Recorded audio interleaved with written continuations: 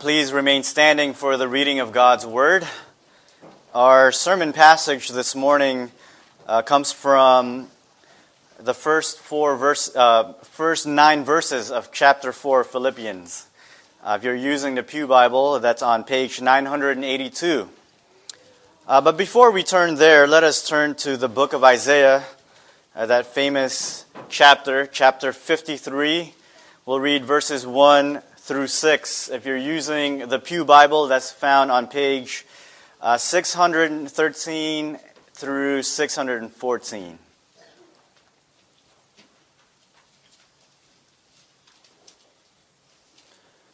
Isaiah 53, 1 through 6.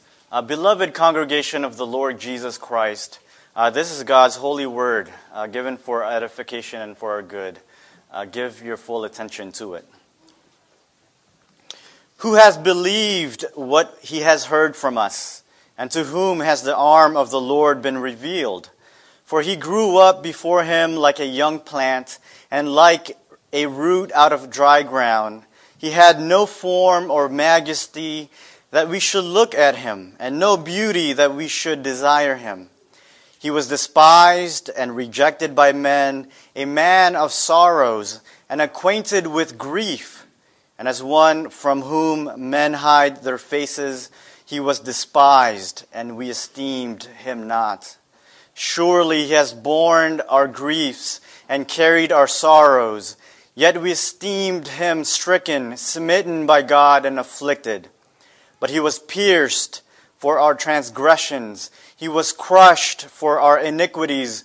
Upon him was the chastisement that brought us peace, and with his wounds we are healed.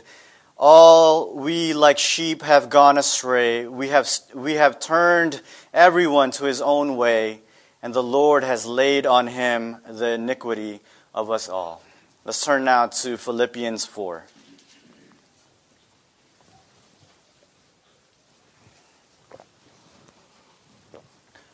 Therefore, my brothers, whom I love and long for, my joy and crown, stand firm thus in the Lord, my beloved. I entreat Euodia and I entreat Syntyche to agree in the Lord. Yes, I ask you also, true companion, help these women who have labored side by side with me in the gospel, together with Clement and the rest of my fellow workers, whose names are in the book of life. Rejoice in the Lord always. Again I say rejoice. Let your reasonableness be known to everyone. The Lord is at hand. Do not be anxious about anything, but in everything by prayer and supplication with thanksgiving, let your requests be made known to God. And the peace of God, which surpasses all understanding, will guard your hearts and your minds in Christ Jesus. Finally, brothers, whatever is true, whatever is honorable, whatever is just, whatever is pure, whatever is lovely, whatever is commendable, if there's any excellence, if there's anything worthy of praise, think about these things. What you have learned and received and heard and seen in me, practice these things, and the God of peace will be with you. Let us go to God in prayer. O Lord our God, open our eyes that we might behold wonderful things out of your word, that the word inscripturated might lead us to worship the word incarnate. So let the words of my mouth and the meditation of all of our hearts be acceptable in your sight, O Lord, our rock and our redeemer. In Jesus' name we pray. Amen. You may be seated.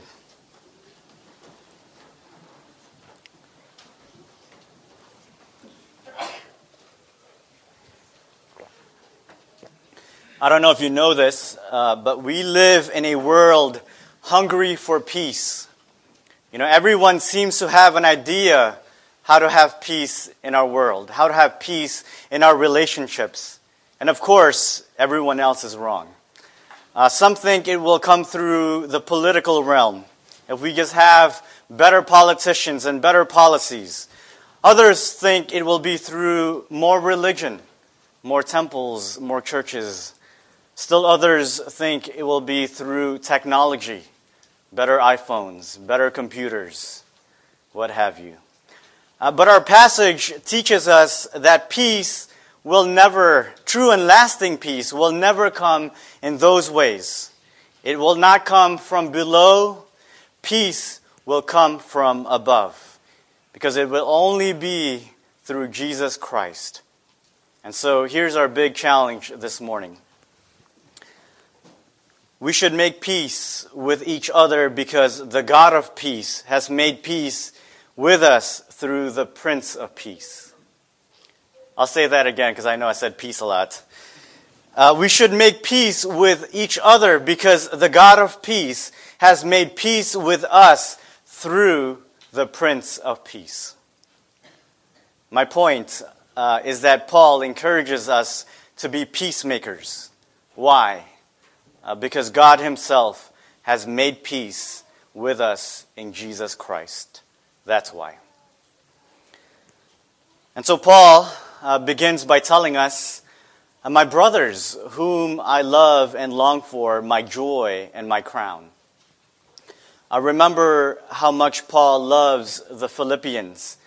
That's how he started his letter. He said, "For God is my witness, how I yearn for you with all affection of Christ Jesus." Same thing here. I love you. I long for you. You're my joy and my crown. It's like finishing the race for Paul means seeing them at the finish line. Seeing that they too have finished the race. They are his victory crown. They mean that much to him. But before then, before the race is done, Paul calls them to stand firm thus in the Lord, my beloved. Paul's goal is that they might stand firm, united together in the Lord. Something he's been repeating all along, which really began in chapter 1, verse 27, where he said, "Only let your manner of life, your citizenship of heaven, be worthy of the gospel of Christ. I may hear of you that you are standing firm in one spirit with one mind, striving side by side for the faith of the gospel." This is still about unity within the community. And so Paul takes that same command and begins to narrow in a very specific situation in the church. It turns out there's drama in the church. It really shouldn't be surprising to us because when isn't there drama in the church, right? There seems to be conflict and disputes all the time in the church. If you've been in the church long enough, you know this. In any case, the reality is that families have arguments and fights. Paul is determined to encourage two disputing women, Euodia and Syntyche. These women were apparently in bitter disagreement about something.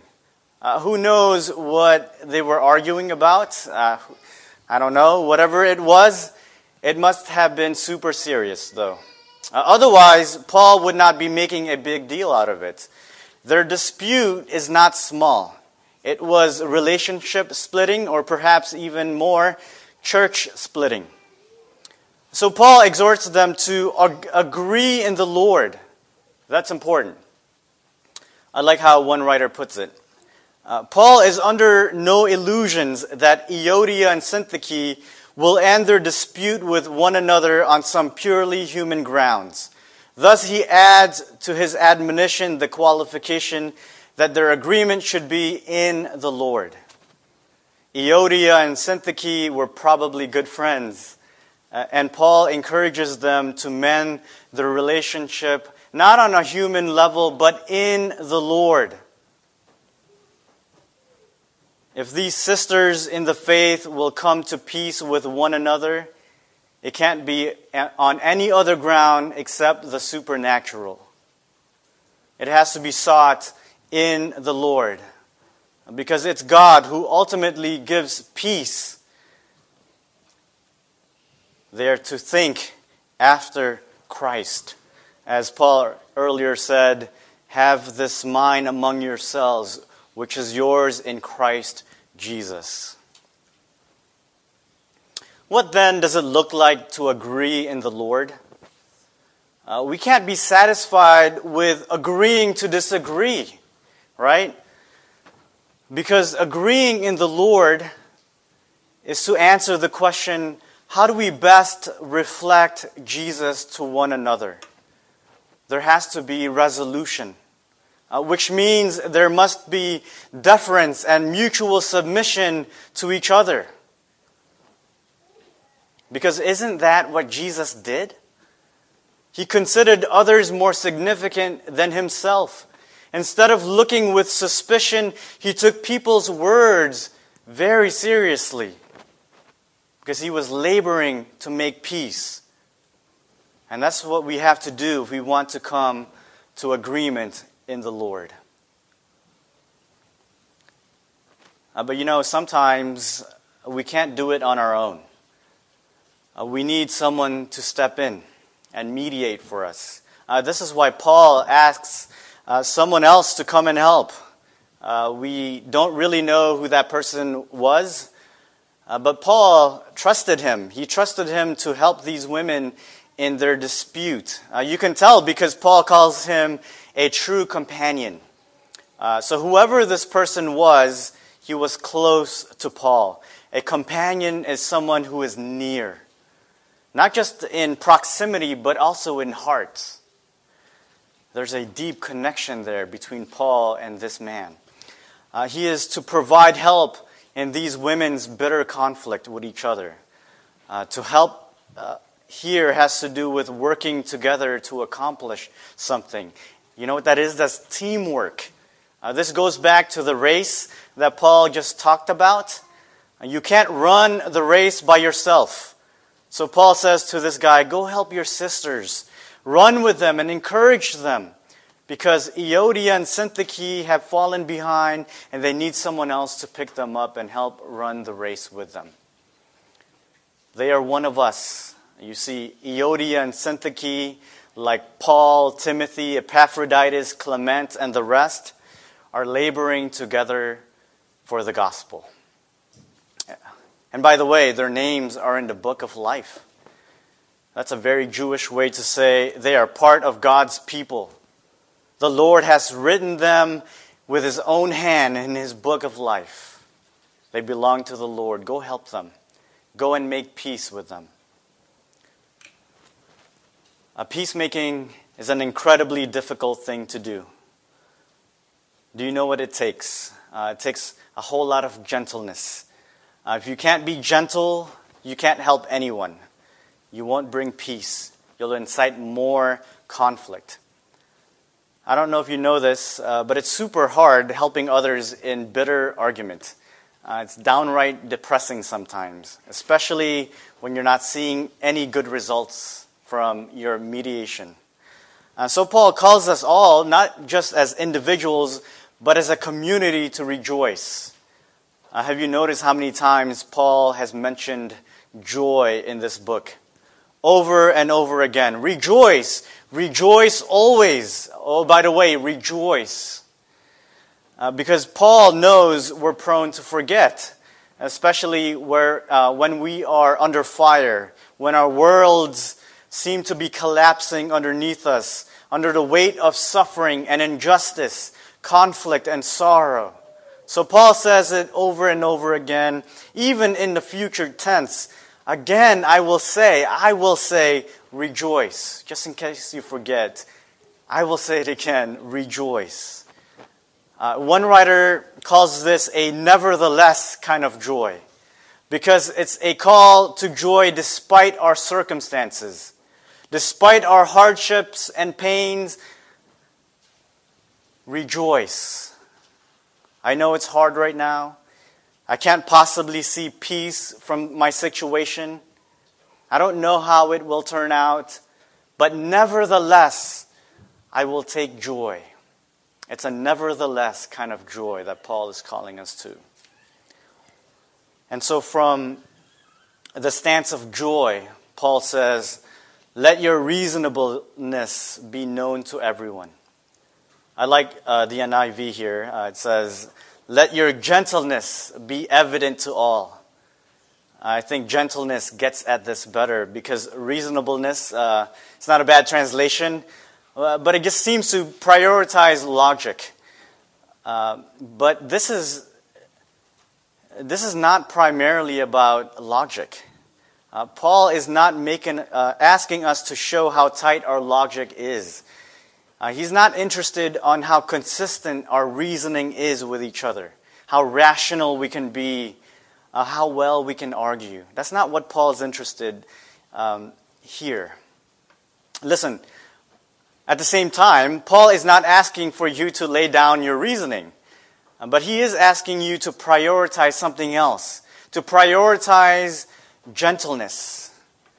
Because logic and reason can actually be an impediment to peace at times. When you prioritize it, it can be a stumbling block. It can actually crush people. We can easily use logic as a weapon against people when being right is more important than being kind. And so what Paul is calling us to is to demonstrate gentleness. It's about an attitude of kindness to everyone. It's about displaying tenderness and compassion. When others are expecting anger and retaliation from you, be gentle. For people to see gentleness rather than bitterness and resentment is counterintuitive. It's so unexpected because it is radically unnatural for us. And so for Paul, he is pushing us to act in a way contrary to our character, our earthly character. It has to come from heaven. Because this kind of gentleness is from above. James calls it the meekness of wisdom, James 3:13. And listen to this from James' description of it. "But the wisdom from above is pure, then peaceable, gentle, open to reason, full of mercy and good fruits, impartial and sincere. And a harvest of righteousness is sown in peace by those who make peace." Did you hear that? This wisdom from above is gentle. It seeks to make peace with others when others are expecting anger and retaliation from you. And so we're house sitting for the McNeils the last few days. Do you know what we've been saying more than anything else? Any other phrase? Be gentle. The McNeils, as you probably know, have a lot of animals. Goats, chickens, ducks, and they have a cat. His name is Twitch. But my son, Ames, doesn't know how to be gentle with him yet. I think he's too excited or something. I mean, he does love animals. Let me tell you, babies can be not so gentle. Him and Twitch are frenemies right now. Because he's been playing pretty rough with Twitch. He's pulling his tail and all of that. And Twitch, of course, he's got the catitude, has been returning the favor. Ames may or may not have a few scratches this morning. According to Paul, we should be gentle to everyone, even our cats. Why? Because the Lord is at hand. The Lord is near. We should show gentleness because the Lord is close to us. He is in your midst. This is the great privilege that Israel had, if you remember. It's what made them so great. It wasn't because how good they were or how powerful they were. It was because the Lord was near to them. And Israel knew it too. Listen to this in Deuteronomy 4.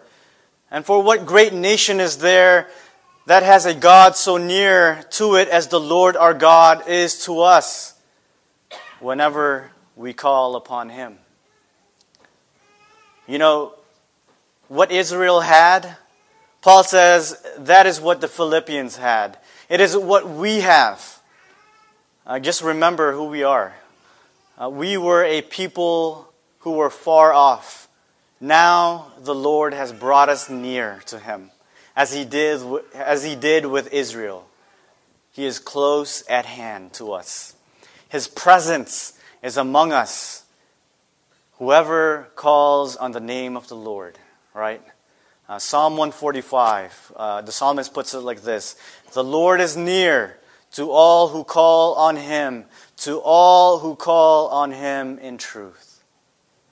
Beloved, if you call on the Lord, He promises to be near you. Have you called on the Lord? And that's actually the only way we can ever be gentle with each other. Because living in the presence of God changes everything. Older theologians called this coram Deo, which literally means before the face of God. So here's the question: do you live in the presence of God? Or do you live as if He is far away?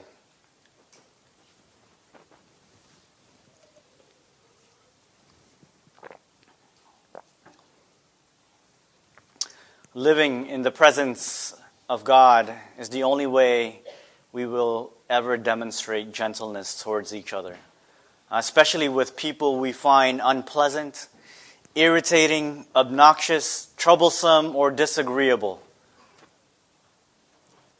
The Lord is near. When we know that, when we experience that, we can be gentle with each other. And so here's something you'll notice with those who live in the presence of God.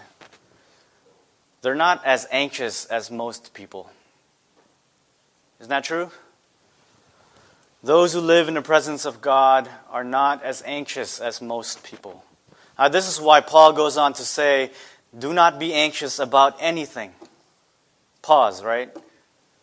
If you're like me, you might be thinking, what in the world, Paul? Don't be anxious about anything? Anything?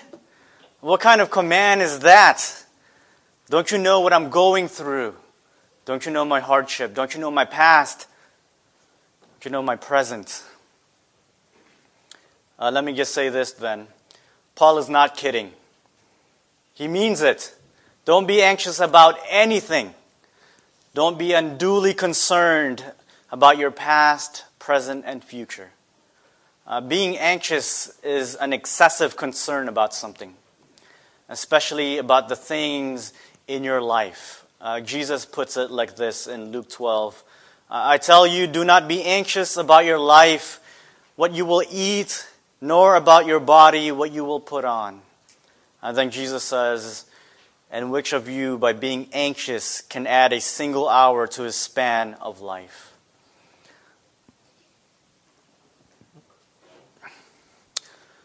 What makes us anxious?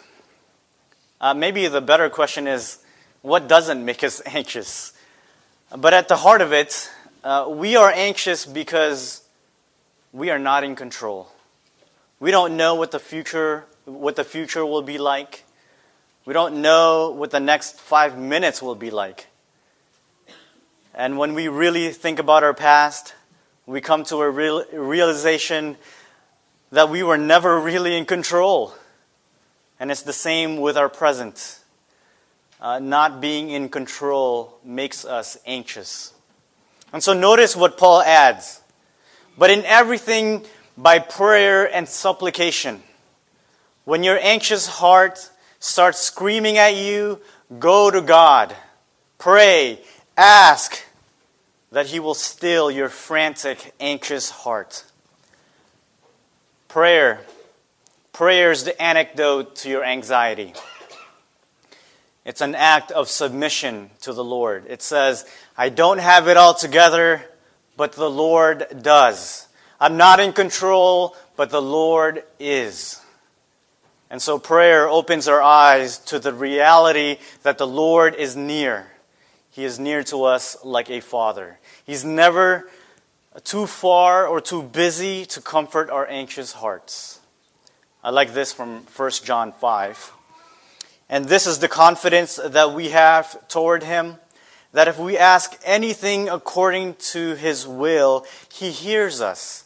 And if we know that he hears us in whatever we ask, we know that we have the requests that we have asked of him. Friends, what is our greatest need? What is it? Is it clothing, food? What is it? Well, it's the Lord, him. The Lord is always happy to give us himself. If you ask for his presence, he will always be there. And notice what Paul adds. He says, do this with thanksgiving. Because Paul doesn't want us praying, at least not ultimately, with grumpy faces. It's to be done with thanksgiving, with gratitude in our hearts. That's what prayer does, isn't it? It relaxes our frowning faces. Because we know the Lord is near. No wonder Paul goes on to say, the peace of God, which surpasses all understanding, will guard your hearts and your minds in Christ Jesus. I love that. Prayer leads us where our brains can't. It gives us peace that we otherwise can't understand. I don't know if you've ever experienced that before, but it's powerful. Because the peace of God is powerful. It meets us in the impossible moments of our lives to reassure us that God is near to us when we are brokenhearted, when we are depressed, when we are just slandered and hated on. The Lord says, you might not understand it, but come to me and I will give you peace. And that peace, Paul says, will guard your hearts and your minds in Christ Jesus. God's peace stands like a soldier on guard over our hearts and our minds, ready to strike when conflict and tragedy rise up against us. When we are at war with bitterness and doubt in us, God's peace wards them all off, that you might not despair, that you might not be anxious about what's to come, that you might have the kind of peace that nothing in this world can take away. God's peace guards our thinking and our hearts.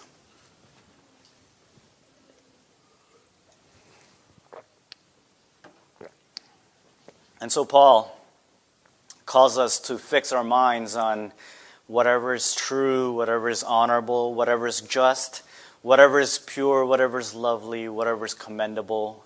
If there's any excellence, if there's anything worthy of praise, think about these things. There's a lot here. I wish we had a little bit more time to unpack them. But at the heart of it, these are the peaceful virtues we are to think about other people. Truth, honor, righteousness, purity, loveliness, whatever is commendable. Things that are excellent, things that are admirable about other people. Again, this is also incredibly unnatural for us because we aren't accustomed to thinking about people like this or like things like this in general. We're not accustomed to it. I don't know about you, but I'm far too critical for that. This is why we need God's peace to guard our minds. If we're going to think about these things, we need God's peace. We need his peace to slay and guard our worthless thoughts about each other. And in this way, we can fulfill what Paul said earlier to the Philippians. Let each of you look not only to his own interests, but also to the interests of others. Have this mind among yourselves, which is yours in Christ Jesus. To think this way, then, is to think like Jesus. No wonder Paul wants us to occupy our minds with them. If we want peace, these are the kinds of thoughts we have to have about each other.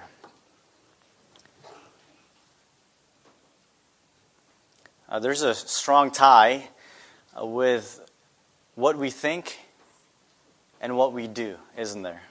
What we think about each other turns into action. That's why Paul follows up with things we must practice.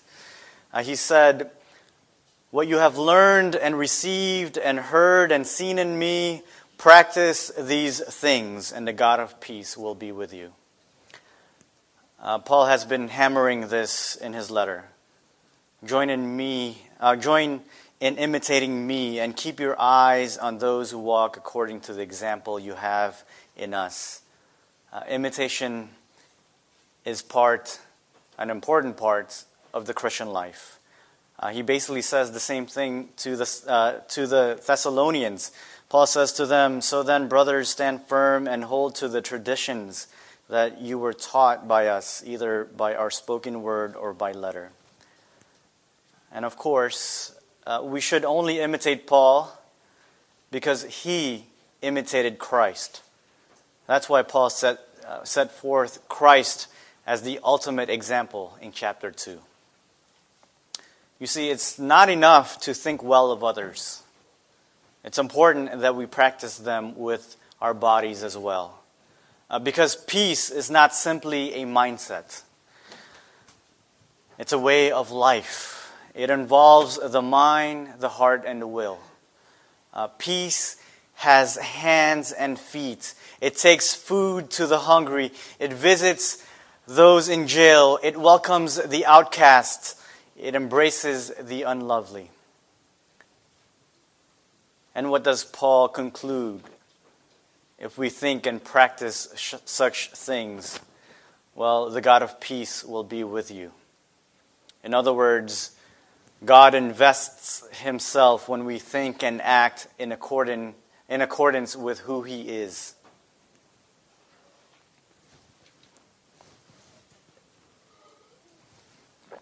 Jesus Christ is the peacemaking Son of God.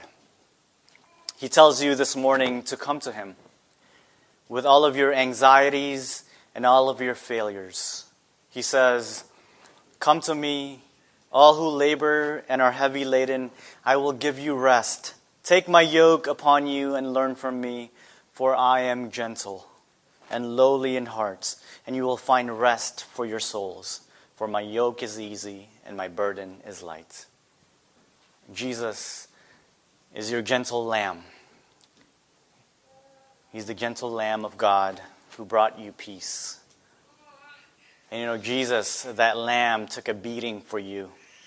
We read it earlier in our Old Testament reading. The prophet Isaiah says of him, "Surely he has borne our griefs and carried our sorrows, yet we esteemed him stricken, smitten by God, and afflicted. But he was pierced for our transgressions. He was crushed for our iniquities.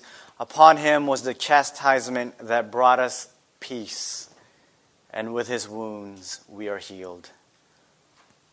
Jesus took head on the violence of the cross to bring us peace. Because you know who Jesus is? Jesus is the Prince of Peace. He brought us peace between us and God at the cost of his own life. Because he loves you. Because he loves you. And so the question is, how far will you go to make peace with other people? How far will you go to reflect him in your relationships?